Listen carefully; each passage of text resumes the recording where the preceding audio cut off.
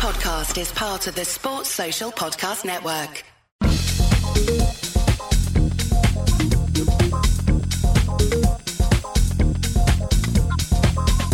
Welcome to The Analyst Inside Cricket. I'm Simon Hughes, and the new season is just about with us. The champion county match is taking place in the Middle East, Middlesex against MCC in Dubai, and all UK cricketers at all levels are considering the new season and contemplating what might happen. The question is, are you excited and optimistic about the future of the game in this country, not just at the top level, but down to the grassroots as well?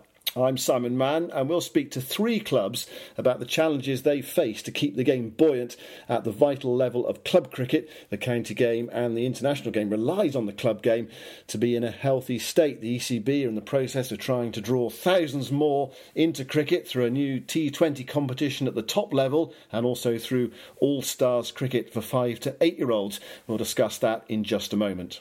Please leave a review of this podcast on iTunes. A reminder that if you haven't already done so, subscribe to The Analyst Inside Cricket. We'll be doing this podcast every week, so therefore you can then get the programme automatically each week. You just click on the button where it says subscribe. Now, the other organisation that I work for, the Cricketer magazine, done a big launch of the county season this month. The issue was out on Friday. We've done a special page on each county. And sort of launching the season, we also had a live event, one of several that we've been running. This was with Gooch about a week ago at a small venue in the centre of London. And Gooch talked about his career. Of course, the interesting thing about Gooch is that he has scored more runs in cricket than anybody in history. So he has a lot of authority to talk about all the kind of issues that have been going on. And when I say the most runs, more than Jack Hobbs. Did you know that? I didn't, actually, no. I mean, I probably should have done, but I didn't. He scored, if you combine his 44,000 in first-class cricket and Test cricket with something like 22,000 in ODIs and domestic one-day cricket, the total is over 67,000, and Jack Hobbs made 65,000. So he is the most prolific batsman in the history of the game, Gooch. But we didn't come here to talk about the number of runs he scored. Correct. We came here to talk about what he said. Well, that's what I mean, that it gives him authority to make interesting comments. And one of the most interesting stories that came out of his discussion on the stage was what happened between him and KP, Kevin Pietersen, during that Ashes series of 2013. And because he was England's batting coach. He was England's batting coach, of course, and Pietersen was out there. And just the things that he said, Gooch said, about that tour unravelling really threw some insight into the problems that occurred and why Pietersen in the end was sacked.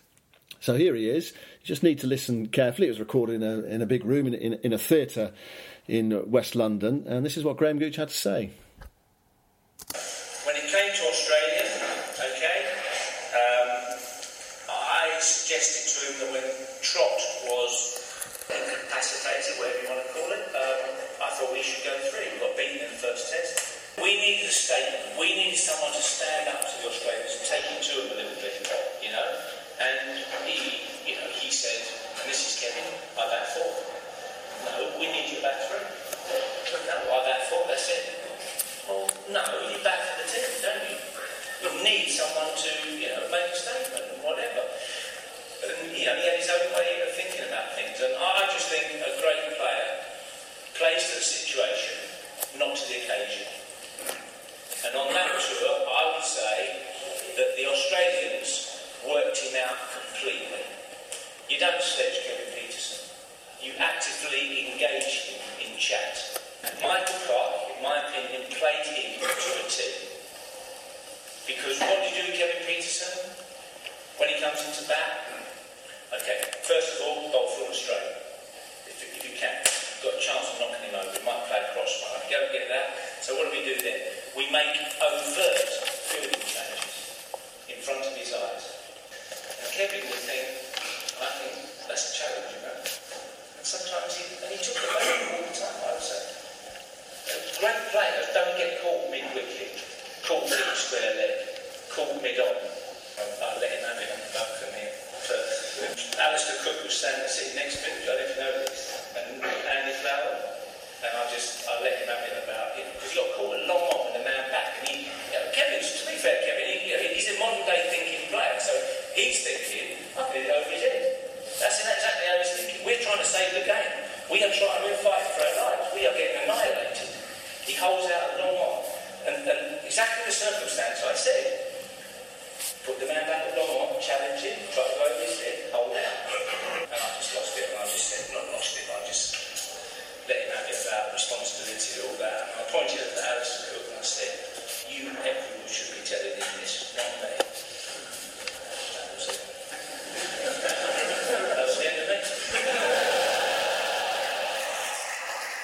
Well, that was Graham Gooch speaking last week. What did you make of that, Sam? You were the host. A lot of people, particularly Kevin Pietersen fans, have been wondering for a long time what is the real reason why England sacked him, why England just had enough of him. And we've never found a smoking gun, have we, really? Not at all, no. And nobody's ever really said what is the big issue. And I think actually that Gooch there got as close to it as anyone has by the kind of persuasion that they put on him, the faith they invested in Pietersen on that tour when it started to go wrong after the first test, and his completely stubborn refusal to play ball in many ways, just some of which were alluded to by Gooch there. The fact that he wouldn't bat at number 3, and in the end Joe Root had to bat at number 3 in the subsequent test matches and actually suffered a loss of form and was dropped at the end of that tour.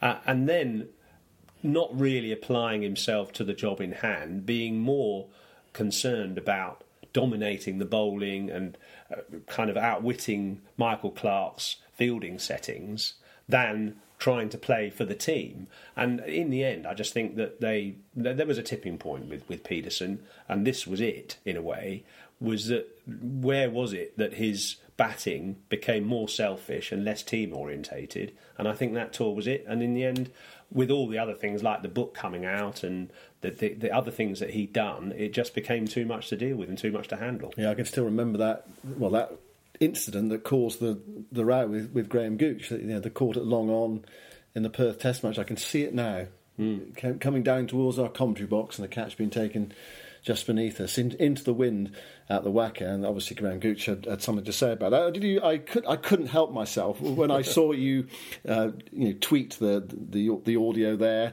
the things that Graham Gooch was saying. I couldn't help but just have a quick look at Kevin Pietersen's Twitter account just to see whether he'd responded, and of course he had. He said, "Still talking about me? ? Seriously ? Exclamation mark. Relax, Gooch. You were a wonderful modern-day coach." And I think there was just a bit, hint of sarcasm in there. There are a few, what do they call them, emojis, not necessarily that flattering. And another tweet as well, a reply to someone who'd tweeted him, who says about Gooch, or somebody who was bitter because a South African had just gone past his England run-scoring record. Exclamation mark. You realise that accessing Kevin Pietersen's Twitters is an addiction you need to see a doctor about. Have you thought about that? No, I just couldn't. I couldn't resist it. If it was an addiction, I'll hold my hand up. But I couldn't resist having a quick look just to see what his reaction was going to be. And inevitably, it was quite defensive. And I think that's the other problem, in a way, in that when he was accused of things, rather than owning up to his own flaws, he went on the defensive, and he often went on the attack, and it's quite hard to deal with people like that. It happened a long time ago now, and I mean, there is the feeling that England, of course, they've moved on, the team has moved on, everyone, in fact, most people have moved on since then. Yeah. Graham Gooch moved on after that tour, the coach moved on, Andy Flower. I mean, there's a temptation there to think that Kevin Pietersen was the one person who went after that tour. In fact, there was quite a big clear out, and several players, lots of players, didn't play for England again after that tour. A lot of the backroom staff were removed. But I mean, are we raking over old coals here? Does the Cricketer magazine need to have a slap on its wrist for this? I think it's always... I suppose what people want is answers, we've never really had answers. Yeah. And I just felt with this particular story that it did provide the kind of evidence that everyone's looking for. Obviously, it's not enough on its own, but to me, it was quite illuminating. And, I mean, Pietersen's still in the news because, of course, he's coming back to play for Surrey this summer. So, and I think that's great, by the way. I think he's a fantastic player who will draw crowds and hopefully will play well. You know, I'd go and watch him. I mean, I can sense there are probably people listening to this who say, "Oh, come on, it's time to move on from Kevin Pietersen." But I also take your point. It's nice to fill in the missing pieces, or some of the missing pieces, anyway, from the past, because there weren't that many answers at the time, and perhaps Graham Gooch has provided one or two more answers. And I do trust him, Gooch. You know, he hasn't got an agenda at all. He's a very honest bloke. And, he hasn't got anything to gain by saying any of that stuff. So I think he just wanted to get it out, get it off his chest, and perhaps help people understand what happened. OK, let's move on, Simon. That's the past. Let's talk about the present and the future. The new 2020 league, which can't actually come into operation because of broadcasting contracts until 2020, so there's going to be a long lead up to this, but it looks as if it's going to happen. The counties have been persuaded. Inevitable, good for the game, essential for the game? I think it's essential for the game. I think that participation and general interest in cricket is been on the decline for probably 5 years now. There was a surge after the 2005 Ashes, but that surge has now peaked, and the curve is now on the way down. And something needs to be done to redress this problem. The major problem is that when you talk to kids or watch kids, they don't take cricket very seriously. Only 2% of the kids under 10 actually saw cricket as their favourite sport. And if you go to teenagers, cricket was 11th in their order of preferences, with things like esports, that's computer games, being much higher up the list than cricket. So cricket clearly has to do something. It can't just keep relying on the faithful older generation to keep supporting it. We need new blood to play and watch the game. And so I feel absolutely right. Something radical needs to be done. And the fascinating thing about this, it seems to me, is the ECB are trying to reinvigorate the game by potentially alienating swathes of people who keep the game going. When you say alienating, though... Well, because I think that I have a sense that there's opposition to this out there, and it's opposition from some counties who actually have been, for whatever reason, perhaps some of it financial, in fact a lot of it financial, been persuaded to fall into line. There are county members who seem not that happy with it because it'll say detract. Look, I'm sorry, but I don't feel that any county has any justification in being unhappy about it, for the simple reason that the county game, this is a fact, is £197 million in debt. If you add all the money that different counties have had to borrow to redevelop their grounds, etc., it comes to almost £200 million. One county recently released their finances and they made a profit of £1,000 in the season of 2016. Well, that's after £2 million is given to them by the ECB. Every county gets round about that sort of money, just as a sort of handout.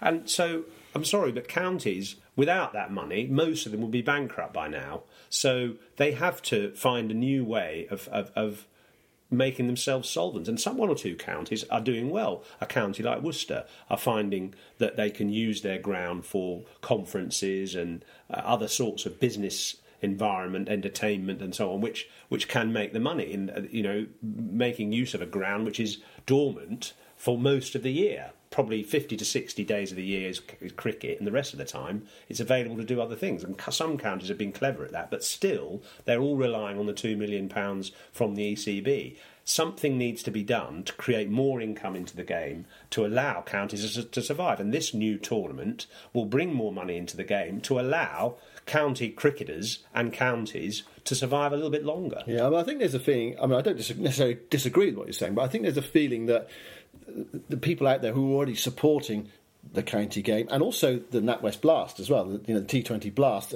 ticket sales are up 35%. They're almost saying, well, if it ain't broke, don't try to fix it. More and more people are coming along to T20 Blast because they've already bought tickets in advance. As I said, the ticket sales are already up, but people are saying no, that's not good enough. We need another competition which is going to certainly is going to shove T20 Blast to the sidelines. People say, well, hold on a second. We're in a way keeping the game of cricket going at the moment by paying our money at the gate, but they're almost just saying, actually, no, this isn't good enough. Our money's not good enough. We need more and different money out there. Well, we do. That's absolutely right. So it's not alienating the people because they're still going to get their cricket that they want to watch. Okay, but it's going to be. Substandard, isn't it? I don't know that it is, really. Not necessarily. I mean, obviously, people like these cold pack players that, say, Hampshire have brought in, they're going to still be playing for their county side, even if the new T20 tournament is going on. It'll be a great opportunity for younger players to come through and play. If they're not selected in the new T20 tournament, it's up to each county to try and bring through more young players so that they can fill those spaces when some of their leading players are off playing in this new tournament for a bit. And I just think that the two can coexist, and the most important thing is we need a new audience. We cannot just survive as an entity on the existing 80,000 members of county teams, plus the people who come to NatWest Blast games. You look at, in total, 1 million people watched the NatWest Blast last year in 90 odd games. So that's an average of less than 10,000 an actual game. Whereas, Manchester United, a leading Premiership football team, will get 50, 60,000 for one game. And I think we've got to try and get bigger stadiums, use maybe the Olympic Stadium, maybe Wembley, others that can accommodate much bigger crowds, because we need more people to watch the game. Do you think that's going to happen? Is there an element of this has got to work or bust? There's another word I could use there in front of bust, but do you understand what I'm saying? Well, I think it's got to work in coherence with a bigger plan. And why I like what the ECB are doing is that they're not just saying, right, here's a new tournament, top level, 8 teams, new names, bring in some world class players, concentrate the tournament in 5 weeks when people can go in the middle of summer. But they're also looking at the bottom level of the game as well, the youth level of the game, and trying to find ways of getting more people playing so that it's all joined up together. And that's what I mean by the All-Stars Cricket, which is their new campaign for 5 to 8-year-olds. Which feels like it has to be a good thing, doesn't it? To get people involved at a young age, get them holding a ball, holding a bat, and get them enthused about the game. The thing is, bottom line, we have got a great product in this country. The players that England are turning out at the moment, especially in one-day cricket, are phenomenal. Ben Stokes, Joe Root, Joss Butler, Johnny Bairstow, Moeen Ali. But if you walk down Chris your road, Rhodes, people wouldn't know who they are. They wouldn't know who they are, absolutely right. So these guys are brilliant cricketers that deserve a bigger stage to play on. But we want people to see them. And the only way, I think, of getting them visible is firstly creating a new tournament, secondly getting some terrestrial TV coverage of that, and thirdly wooing the younger age groups with how great cricket is as a sport. And this is what All Stars Cricket is hoping to do, by not perhaps coaching kids in an old-fashioned, traditional kind of way, but actually making the game seem really fun, very dynamic, energetic, also persuading the parents who might otherwise take their kids to football or to taekwondo or something kind of completely different from cricket, persuading them that it's very good for their kids to play this sport because it taxes 9 of the 10 motor skills, chief motor skills. The only one that it doesn't really tax from a junior's point of view is kicking, unless you want to kick your friend after he dropped a catch off you, I suppose. And there are new laws being brought in for that. You could be sent off from cricket in the future. Red card. But also doing things imaginatively, like one of the skills that everyone always struggles with in cricket is bowling to start with. Most kids chuck, don't they? They bend their arm and throw. And how do you teach kids to get the idea of bowling rather than chucking? Well, they brought in a larger ball to try and help kids who haven't played cricket before to learn the art of bowling, because a larger ball, like nearly the size of a football, you can't chuck that. You can't bend your arm. You have to sling it with a straight arm, like a goalkeeper bowling out a pass up the field. And so they brought in sort of imaginative stuff like that with lots of energy, lots of different drills and games, which I hope will resurrect and rejuvenate the interest in cricket at that kind of junior level.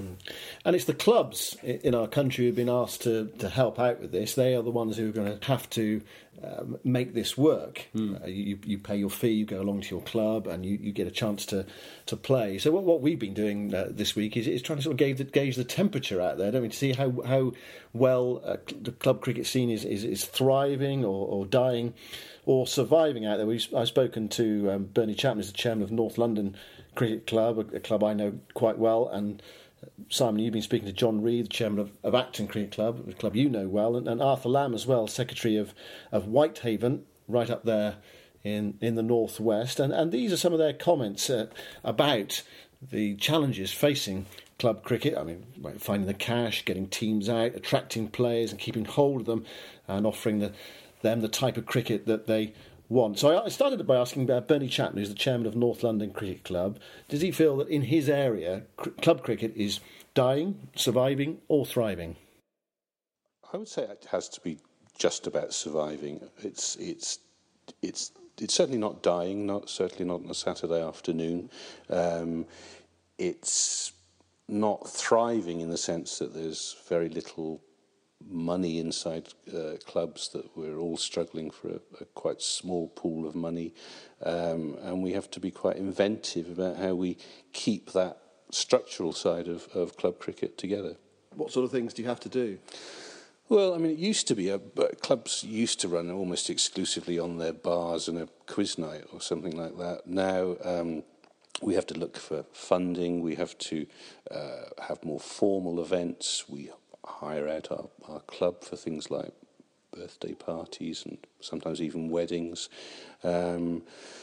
We have corporate events which we never used to have before. So we're chasing the dollar most of the time, trying to keep a small club going, where the only income used to be the bar, and now has to be one or two other things as well. When I was playing senior cricket, there was always the opportunity to have a drink after the game, to socialise, to get to know people, but a combination of things. I think it would particularly drink drive laws, almost certainly, but also just that people now have got more things to do after they finish playing cricket. So rather than spend an evening in a smoky old bar, they're going to be clubbing in town, or they're going to be going out in a more sort of formal way. I mean, I see now, you see clubs visiting, and we do the same ourselves. We visit other clubs that sometimes don't even stop and have a drink. Some of them don't even stop and have a shower. They'll just get straight in the car and go back home. We have a very good junior setup. We run 3 age group teams at under 11s, under 13s, under 15s, and also for the last couple of years we've entered in the ECB under 19s club competition. So that's helped to keep players within the club, giving us players for the first, seconds and thirds on the weekend. The state of the game around here, there are problems. Teams do struggle putting 2 teams, 3 teams out on a Saturday. There's been a decline in the number of junior teams, in that quite often, even ourselves, we put 2 junior teams at some age groups, which was commonplace 5-6 years ago, which isn't the case now, unfortunately. Everyone only really has 1. But the positives is there's very few conceded fixtures around here. I'm also involved with the league as league website administrator, so we don't have many problems with conceded fixtures or anything like that. There are other clubs who years ago had probably the most successful junior section round here, now have nothing at all, which is very sad. And as a consequence, they are now starting to struggle to put out 2 teams on a Saturday. Since 2010, we've not been running a Colts team at 15, 16, 17s, 19s. Just can't get the numbers. The people in the area where we live, education's so important. Lots of the kids are at private schools, lots are away, off at boarding schools, and they just don't get time to play Colts cricket. And if we can't keep them as Colts, by the time they go off to university, they're gone, and we've lost them. So we're not feeding in from the bottom. A 4th team really should be your kids coming through. And last year our 4th team was Dad's Army, and that's pretty much what we're doing here at the moment. We're getting the numbers, we can get enough members in. But we're not bringing the good kids through. So if you can't bring the good kids through, you can't strengthen the first team. So the next step has obviously been from the ECB to try and redress the problem by bringing in this all-stars cricket, and you're embracing that. Do you think that's going to have the effect that it's hoped to have, bringing more young people into the game, helping clubs eventually, or does there need to be another step? I think there needs to be another step. I think initially, participation and 5 to 8 year olds is great. It's a great idea. The theory behind everything, I think it will really work. It's difficult for clubs because I don't think financially they're going to benefit from it early on. But you've still got to find the volunteers and the workforce to do that. And it's for a club like us, it's going to be hard. I mean, ECB aren't filling our coffers here, so it will be hard to get the volunteers because they're tough enough to get anyway. But what we really need something around the 13 to 18-year-olds in cricket, something that's going to interest them, that's going to get them away from football, basketball, devices, yes, absolutely, and get them out on the field. And if there was something magic that could happen overnight, that'd be great. But these 5 to 8 starting, maybe they'll know that cricket's their sport, and we'll get them involved, and we'll reap the benefits in 10 years' time. Well, there you are. That's Bernie Chapman, chairman of North London Cricket Club, Arthur Lamb, secretary of Whitehaven Cricket Club, and John Reeve, the last voice you heard there, chairman of Acton Cricket Club. So, it's about holding on to those players in that sort of really important sort of teenage years, the players that are going to be the lifeblood of the club in the future, and I suppose eventually filter through to county and international level. And it is about having the game out there attractive enough for them to want to play and to be engaged with the game. And we come back to, don't we, I suppose, this new T20 league, the idea of just drawing people in, putting it on terrestrial television, letting people see the game, seeing the great product, seeing these wonderful players that are out there at the moment. They're not really being seen. I think the players themselves want it as well. I think they're ready for something new. And unfortunately, the sad fact is that broadcasters, who are very much the oxygen of a sport, as soon as you mention the word county for a future tournament, their eyes glaze over, because to them, there's some movers and shakers of the modern world, county, the name is a sort of anachronism, and it sort of suggests old-fashioned and not very dynamic, which is why I think they want to go with new names for the tournament, which don't have any county affiliation at all. Obviously, they'll use the main grounds, but they won't use the county names. And in a way, that's good, because no county will feel cheated or jealous that somebody else in Yorkshire is getting their name, or Surrey's getting their name, or Kent isn't. And that way, I think we can all kind of club together and say and embrace it as a new idea, which it might seem a tough kind of initiative. It might seem as if people are being alienated, but do you know what? I think it's a little bit like my parallel is with the London Underground, which has been there since about 1880, and it's been patched up and rejigged, and the odd new line added and so on. But it kind of rumbles along, and it just about holds together okay, and it does work. But there are always complaints about it, and some lines not working or suspended at the weekend or stuff.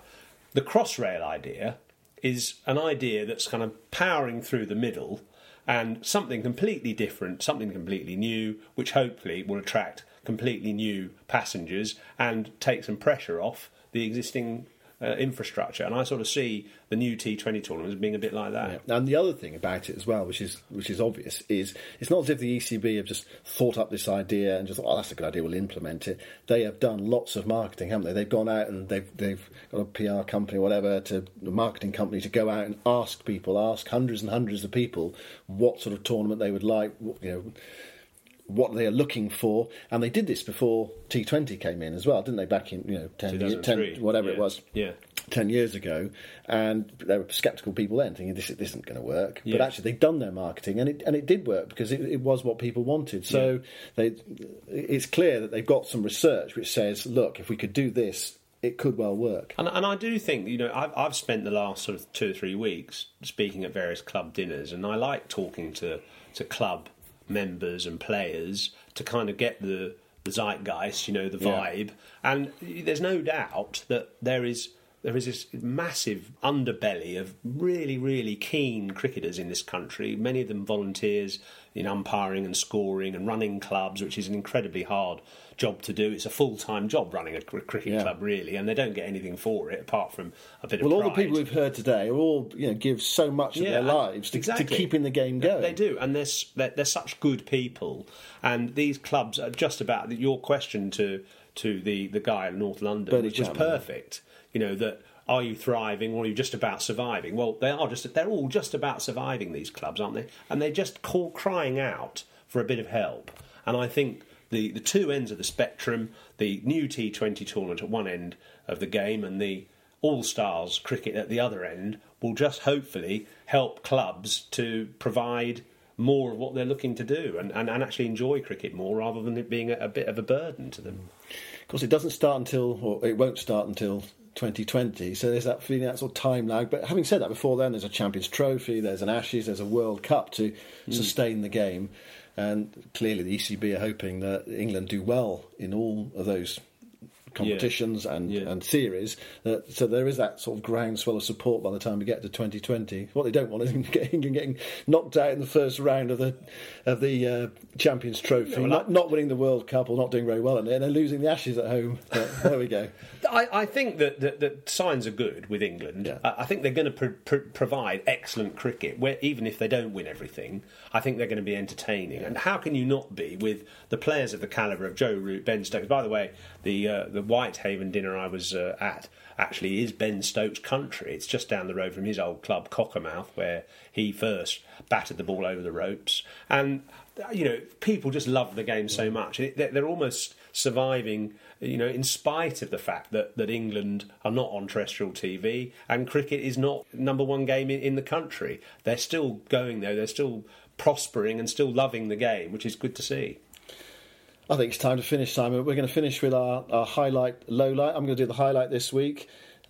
James Taylor took a couple of stunning short leg catches in Johannesburg a year or so ago, sadly no longer playing the game. This week there was a brilliant short leg catch by Tom Latham in the Test match in Hamilton to dismiss Faf du Plessis, and it's one of those things where he moved at short leg to anticipate the shot that was going to be played by du Plessis. He went away to his right and then stretched away to his right and took the catch. It's one of those where you're allowed to move now, aren't you, to anticipate the batsman's shot. Brilliant piece of short leg fielding. That's my highlight of the week. It's a good one.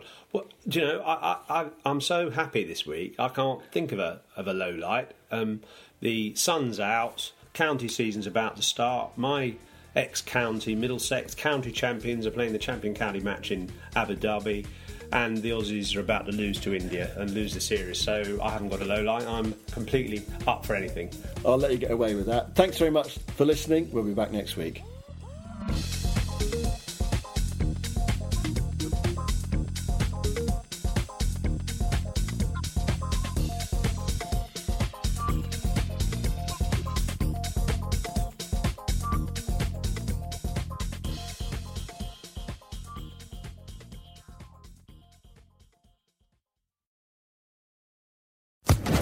Social Podcast Network.